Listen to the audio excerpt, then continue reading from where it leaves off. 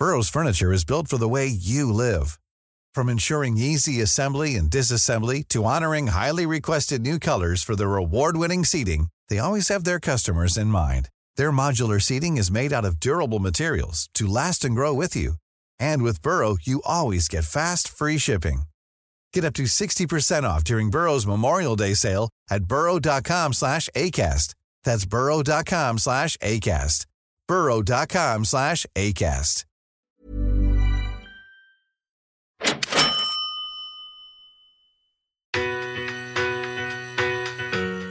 Was emotional. It's a very emotional sale for them. You know, it's a house that they lived in with her partner for a very long time, and you know, he recently passed away. So there's a lot of sentimental value for her, for the seller. This is Property Investory, where we talk to successful property investors to find out more about their stories, mindset, and strategies. I'm Tyron Shum, and in this episode of Invest Like a Pro, we're joined by influential buyer's agent and investor Simon Loo, who has recently invested in not one, but 2 lifestyle properties. Tune in as he reveals how he managed to buy one waterfront property off the back of another, insights into his marketing strategies, location, and much, much more.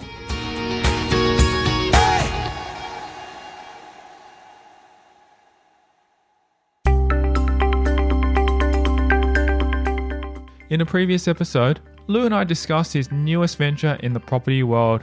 Having achieved an impressive $200,000 of passive income from his investment portfolio, he was ready to try something a little riskier. Something like investing in lifestyle properties. So it got to a point where, I decided to pursue a long-term dream of mine, which is to buy waterfront houses, and at the same time, you know, enable me to treat it as an investment as well as a personal sort of usage type property, if that makes sense. Like for me and my family to use as well. Lou bought his first lifestyle property on the waterfront of Lake Macquarie, but the deal was barely done before he dove straight into a second property. I'm a firm believer of you got to take the opportunities as they come. You know, like it's look, I mean, my whole thing, whether I'm a buyer's agent buying for clients, whether I'm buying for myself, you have to get a good deal. And good deals don't happen consistently.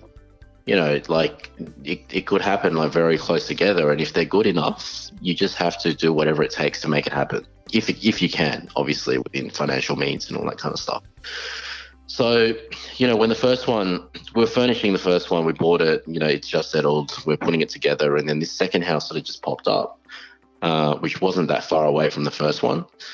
And by then I've sort of established a lot of contacts in terms of like, you know, people around me, cleaners and things like that you need, obviously, to run an Airbnb. So I thought, you know, having a property near that area where you can kind of consolidate all that as well would make it a lot easier from an owning perspective. But I guess probably the most important factor was simply the price. You know, it always comes down to price. So as soon as this second property popped up, I kind of noticed that the price was extremely affordable. It was a sale from a seller that had their spouse recently pass away. So it was a very emotionally charged sale.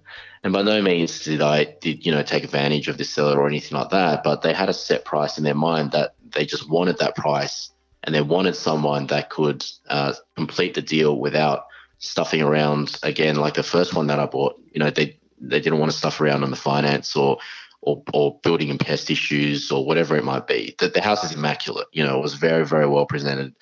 Only recently renovated, and you know, it looked great. We did a building and pest, and nothing came up. So you know, but this was within a period that I pretty much couldn't go back anyway, in terms of like the contract.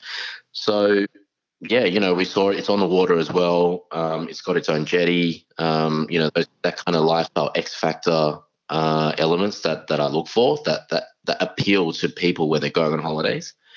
And yeah, we just picked it up, and we're in the throes of getting that set up at the moment as well. So did that property cost similar amount to what you purchased in the first one? And did you come from your own research, or did an agent, I guess, reach out and share that one with you? Part of the process of me finding that first property was that I was already very deep into the market. So I knew a lot of agents. I knew the areas very well. I was even then actively looking at new listings coming online. So, it's kind of like when you've got your eye and your mind set on a particular type of property, when it comes up, and you've done so many months of just research and, looking at properties that didn't make the cut, when the right one comes along, you pretty much immediately know. It's like, obviously you have to do your due diligence, you have to go up and research, and you have to go up and inspect it and, find out what the price is and all that kind of stuff. But as soon as something that fits your criteria comes up and you know that it has that potential, that's when you need to think to yourself, okay, you either do it or you don't. You have to move quickly. So at that point in time, I was in a situation where I could make it happen again fairly quickly. So I just went for it, and look, I mean, the first property that we bought on, the first Airbnb that we bought, I managed to purchase that property without the property even going to one open inspection, because the seller was again distressed for that one. Like I discussed in the last episode, it was a pilot that recently got made redundant. But for this particular property, the second one, the seller still wanted to do one open inspection, even though I already put in a very favourable offer prior to that open. So that, in the back of my mind, that told me, okay, it's probably going to be dead in the water, because as soon as people rock up and see this particular property for the price that it's selling for, it's going to go for a much higher price. So I kind of didn't hold my breath. I was just kind of, thinking, I'm probably going to miss out on it because it's going to go for a price that's a little bit too high. But interestingly, I inspected it on the weekday, and then on the Saturday I went back for the main open inspection, because I didn't want to see the house. I just wanted to see the people that were there. And lo and behold, it was smashed with people, lots of couples and retirees and young families and things like that looking at the property. The agent was swamped, with people wanting to make offers and things like that. I was just hanging around outside and, with my family as well. At the time, I was actually still doing a few little minor touches to the first Airbnb. So we were in the area anyway. So I had my family with me and my kid. And what I actually didn't know at the time was the seller was actually sitting outside of the house in her car, kind of just looking at the type of people going in. Now, bearing in mind that this seller was wanting to sell this, like it was emotional. It's a very emotional sale for them. It's a house that they lived in with her partner for a very long time, and he recently passed away. So there's a lot of sentimental value for her, for the seller. So she must have saw me and my family just hanging outside, and I think in her mind, well, what the selling agent was telling me was, in her mind, she was kind of looking for the right person or the right vendor, the right buyer to kind of pass the property down to, if that makes sense. So she kind of saw our family, my little boy running around and stuff, really enjoying, the certain elements of the property. And I think that's actually what got me the deal in the end, because the agent called me up the following day and said, look, we've had so many offers. There's even a few offers that are looking to, that are going to come in. And even she said that there were probably going to be higher offers than your one. But, the seller was actually sitting outside. She was just looking at all the people that were coming through. And, she mentioned you and your family in particular, and thought that, how nice would it be for them to buy this property and have it as like a holiday home, and, to enjoy the property like she had enjoyed it with her partner. So, sometimes it's just a very, I think there's a lot of people that when they think sellers are selling property, it's all about, getting the highest price. It's not like that at all. Like sometimes it can just, it can either be distressed, like I always talk about, or it could be a property where the seller is selling for a reason that's completely devoid of getting a highest price at all. It could be just the fact that they have so much emotional attachment to a property that they just want to make sure they're selling to someone that's going to treat it well.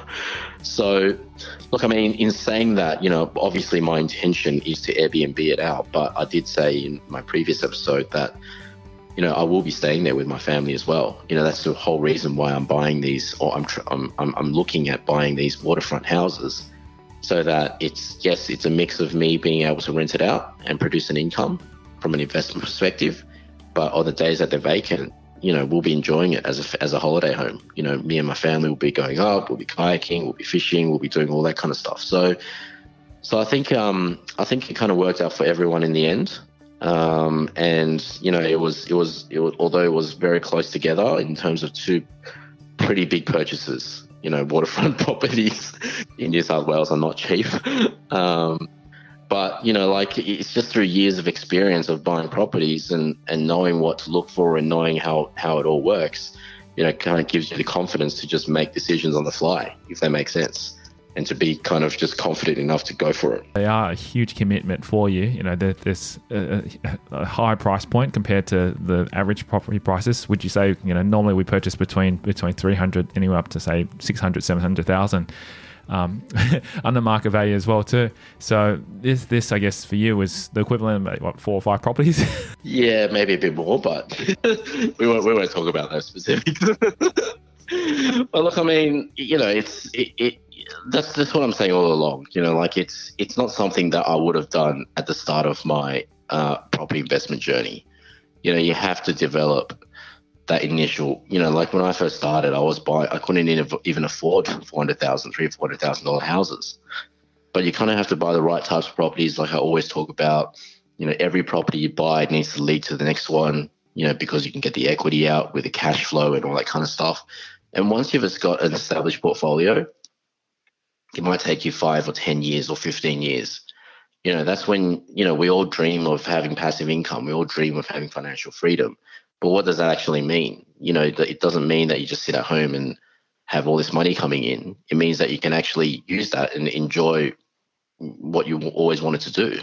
And, I guess, these 2 properties that I've bought recently is kind of like a result, or maybe somewhat like a reward of building that initial portfolio where I've got that passive income coming in. And it's kind of just enjoying the fruits of my labor to some degree. So, but it turns out that it could also be a business, an investment itself as well. So, it's a good mix of the both.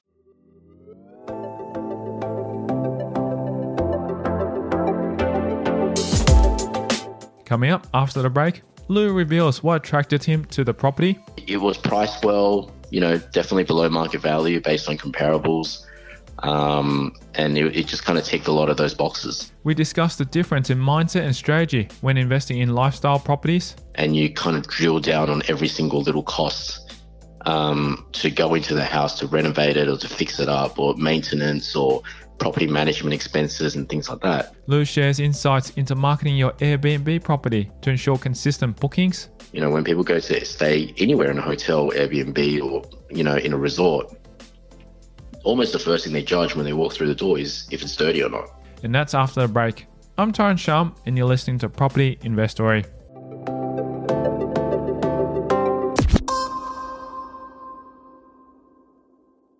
Have you been looking for months and getting frustrated that each property you've seen seems to be a lemon?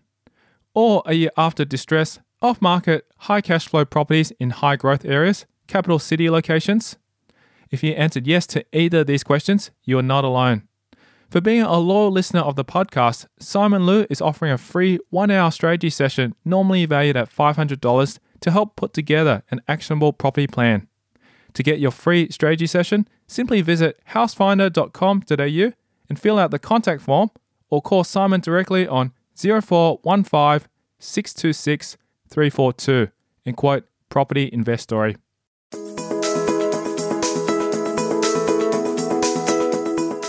Next up, Lou shares with us the particulars of this property that he purchased, from how many bedrooms to bathrooms and even the backyard size. Well, it's pretty much done already. So it's a 4-bedroom, it's a single-story house. It's on the water. It's got a massive frontage. I forgot the meters. It's got to be at least, 20 or 30 meter frontage. No, probably even wider, much wider than that, actually, probably 35 meters or something like that. And this is waterfront frontage. So it was one of the appeals, one of the things that appealed to me for this particular house. The other thing that appealed to me was it wasn't on a massive slope. A lot of waterfront properties start at the top of a hill and they kind of slope down like with a lot of stairs down to the water. So this was pretty much right on the water level. So it had an amazing landscaped yard, with a fire pit and all these kind of things. The house itself was like a 4-bedroom house, couple of bathrooms, standard house. The house itself wasn't massive, but it was a good sort of cozy layout. And it was very nicely renovated, timber. There's a lot of timber decking around it. Just a really nice place to be. And that's what people are looking for when they're looking to stay somewhere. They're looking for somewhere cozy. They're looking for somewhere, comfortable. They're looking for somewhere nice. It doesn't need to be flashy. It doesn't need to be like, palatial. It just needs to have that sort of family-friendly feel, where kids can run around and, adults can barbecue and relax outside on the water, go kayaking, all that kind of stuff. Like this was what I was thinking. So no, it was, it's in a suburb that's I would say is up and coming. It's Lake Macquarie. There's a lot of suburbs around there, obviously. But yeah, I mean, it's just it was priced well, definitely below market value based on comparables. And it just kind of ticked a lot of those boxes. And yeah, it's great property. Lou recently completed the refurbishment of the first lifestyle property he bought. So what is his plans for this one? We are not getting an interior designer for this one. We kind of already know, just based on the experience on the first one, on what to do already. It's a property that lends itself that can be styled very similarly to the first one. So we're going to be going with the same theme, probably even the same bits of furniture, to be honest. So we already know where to buy them. So it's going to make it a lot easier, but still is going to be a lot of legwork in terms of, purchasing and deliveries and putting furniture together and all that kind of stuff. So, but it's also a little bit of fun. For me personally, I don't find it a massive chore. But yeah, there's definitely a bit of work involved.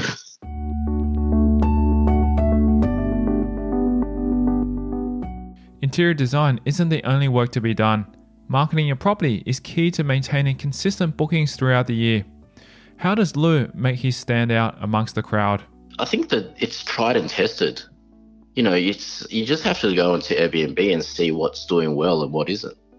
And the ones that don't do well are the ones that are not presented properly or not marketed properly. I think that's just the bottom line. And the ones that do well are the ones that, have professional photos. The furniture, it all matches. They're properties with an X factor. They're properties that people see themselves staying in from a holiday perspective. So once you see that, you kind of just work backwards from there and think, okay, I want to do the same thing. I want to be at the level of Airbnb where there's just consistent bookings. It's going to be booked out for weeks or months on end. And what are they doing to achieve that? So, when I looked at it, they had Instagram pages, they had professional photos, the interiors were designed and properly put together. There were properties that were probably at the higher end of wherever you're looking at. And when I say higher end, it doesn't need to be super expensive. I bought in Lake Macquarie, which is probably, the waterfront houses, they're not cheap, but you can get away with, buying properties in other areas that aren't necessarily, super expensive to create that similar outcome. If you go on Airbnb now, there are plenty of like studio or one bedroom, 2 bedroom little cottages, out in the bush somewhere. But it's just gained such a following that they're commanding great, I want to say silly, but a very, very healthy return. And they're the ones that are decked out properly. They're the ones that have that kind of feel, like that sort of holiday feel to it. So look, I'm not a hospitality expert by any means, but I think a lot of this stuff has just come from common sense and also what's working out there. And look, I mean, so far it's working quite well. So. Definitely. I mean, it's really interesting to see because, as you said, you just basically followed what's working, a proven formula. So if you have a look at other people, what they're doing, following what they're kind of presenting online and following their kind of strategy, it's pretty much like saying, okay, let's just follow someone else's blueprint. And it's no different to property investing. It's no different to seeing and speaking to successful investors and learning from them and then applying the same strategy as what they've been doing as well too. The only difference is that it'll be a different, asset in the end of the day, but the end goal is going to be ultimately the same. I mentioned before that buying these sort of lifestyle properties, probably 50% investment, 50% personal enjoyment, personal use. And I think what's really helped me in this whole process is that I didn't take it too seriously.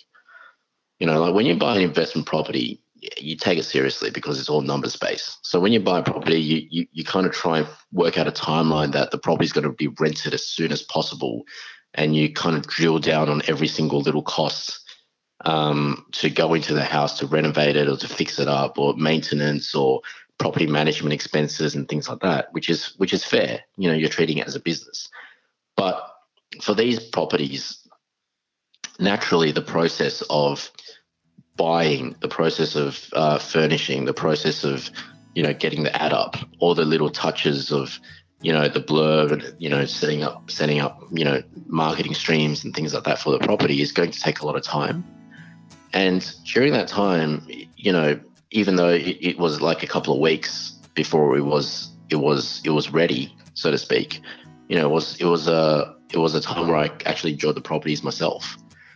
So it wasn't like, oh, I'm sitting here sweating that it's not rented this coming weekend or anything like that. So again, I drill down on this point for all the listeners out there. Don't do these risky or these emotional investments until you have that initial portfolio of properties that's doing what they're supposed to be doing, like generating that passive income. Because it could have gone the other way for me, or for anyone else buying these, spending a significant amount of money buying these lifestyle properties, and it doesn't rent out, or maybe the government suddenly says, yep, we've had COVID cases in Lake Macquarie, so you can't go in or out, so. Exactly, like those lockdowns that happened all of last year. So you kind of need to just, expect the worst and be able to deal with it. It's not like, assume the worst position and make sure that if you were there, it's not going to affect you mentally and financially. So not affect you financially. Obviously, it's going to affect you if it's not booked out, but, not to the point where you're really going to be sweating. So that I think helped a lot. So talking about mitigation, you've done quite a lot of that. What have you also planned for, say, the next 11 months? Because you said most of it's been booked out already for the first one for January, which is fantastic. What's your strategy or your plan then for the rest of 11 months? Because we're going to experience some up and downs, and I'm pretty sure I'll be bringing you back on to talk a little bit about it down the track. I don't know what's going to happen in the next 11 months. I think I'm just going to play it out. In terms of like my personal property investment journey, if these go well, I'll obviously be looking to add more on, in other parts of New South Wales or even Australia. But yeah, I mean, it's, a lot of people get into development projects, a lot of people get into commercial projects, a lot of people get into all sorts of different things, with property investment. And for me, I think I'm getting into this is because I'm just drawn to it. I'm interested in it. I have a passion for it. So that enables me to, it just makes it a lot easier. And it also makes it a lot more enjoyable. So I think for the next 11 months, whatever I'm going to be doing, whether it's development or commercial or even more Airbnbs, I think it will be based on, obviously it needs to make investment sense first and foremost. But, I am at a point in my property investment journey that I can, also, indulge in projects that are also, something that really interests me as well. What I really like about what you've just shared with us as well too is the good thing is that you're actually enjoying and experiencing the property. So therefore, whatever you put into the property comes from you guys enjoying, because I'm pretty sure there are other families who will also be looking for those things. And usually what I find, and I've gone to some Airbnbs, I feel like as though there's a few little niggly things missing, and I can tell that the owner actually hasn't ever been living there. They've actually just been doing it as an investment property. Whereas in your case, you've been actually living there. You probably know, after a few times of actually going out to the, wharf and so forth, that there's certain things that you need to take out with you. And then when you come back, that there's certain things that you need.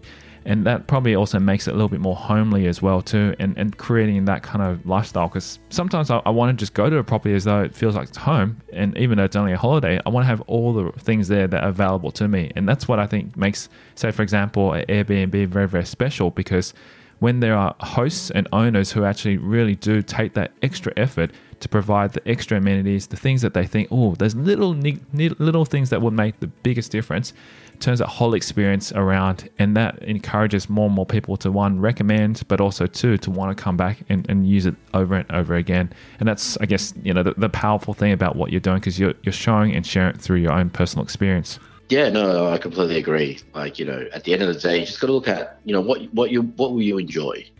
If you go to stay at a place, what do you expect? What would you enjoy? You expect cleanliness. You expect, good amenities. You don't expect things to be skimped on.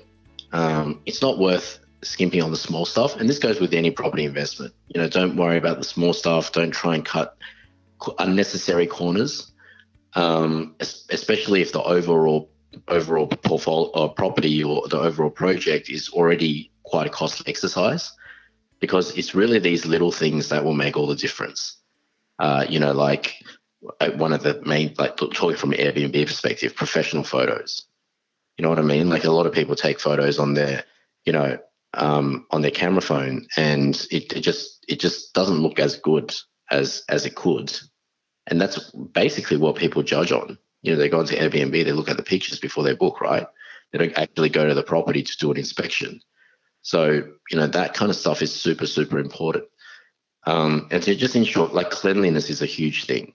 When people go to stay anywhere in a hotel, Airbnb, or, in a resort, almost the first thing they judge when they walk through the door is if it's dirty or not. So, don't skimp on the cleaner. Don't find the cheapest cleaning in the area. Like with Airbnb, the guests actually pay for cleaning anyway. But yeah, just do things properly is what I'm trying to say. Don't there's no need to cut corners. Otherwise, it's just going to be more costly for you in the long run.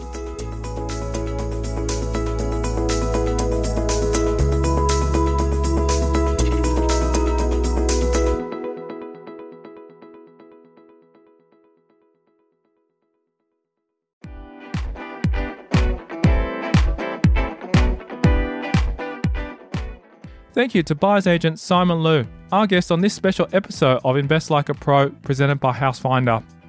Also, for being a loyal listener of the podcast, I've asked Simon to offer a free 1-hour strategy session, normally valued at $500, to help you put together an actionable property plan. To get your free strategy session, simply visit housefinder.com.au and fill out the contact form, or call Simon directly on 0415 626 342 and quote Property Investory.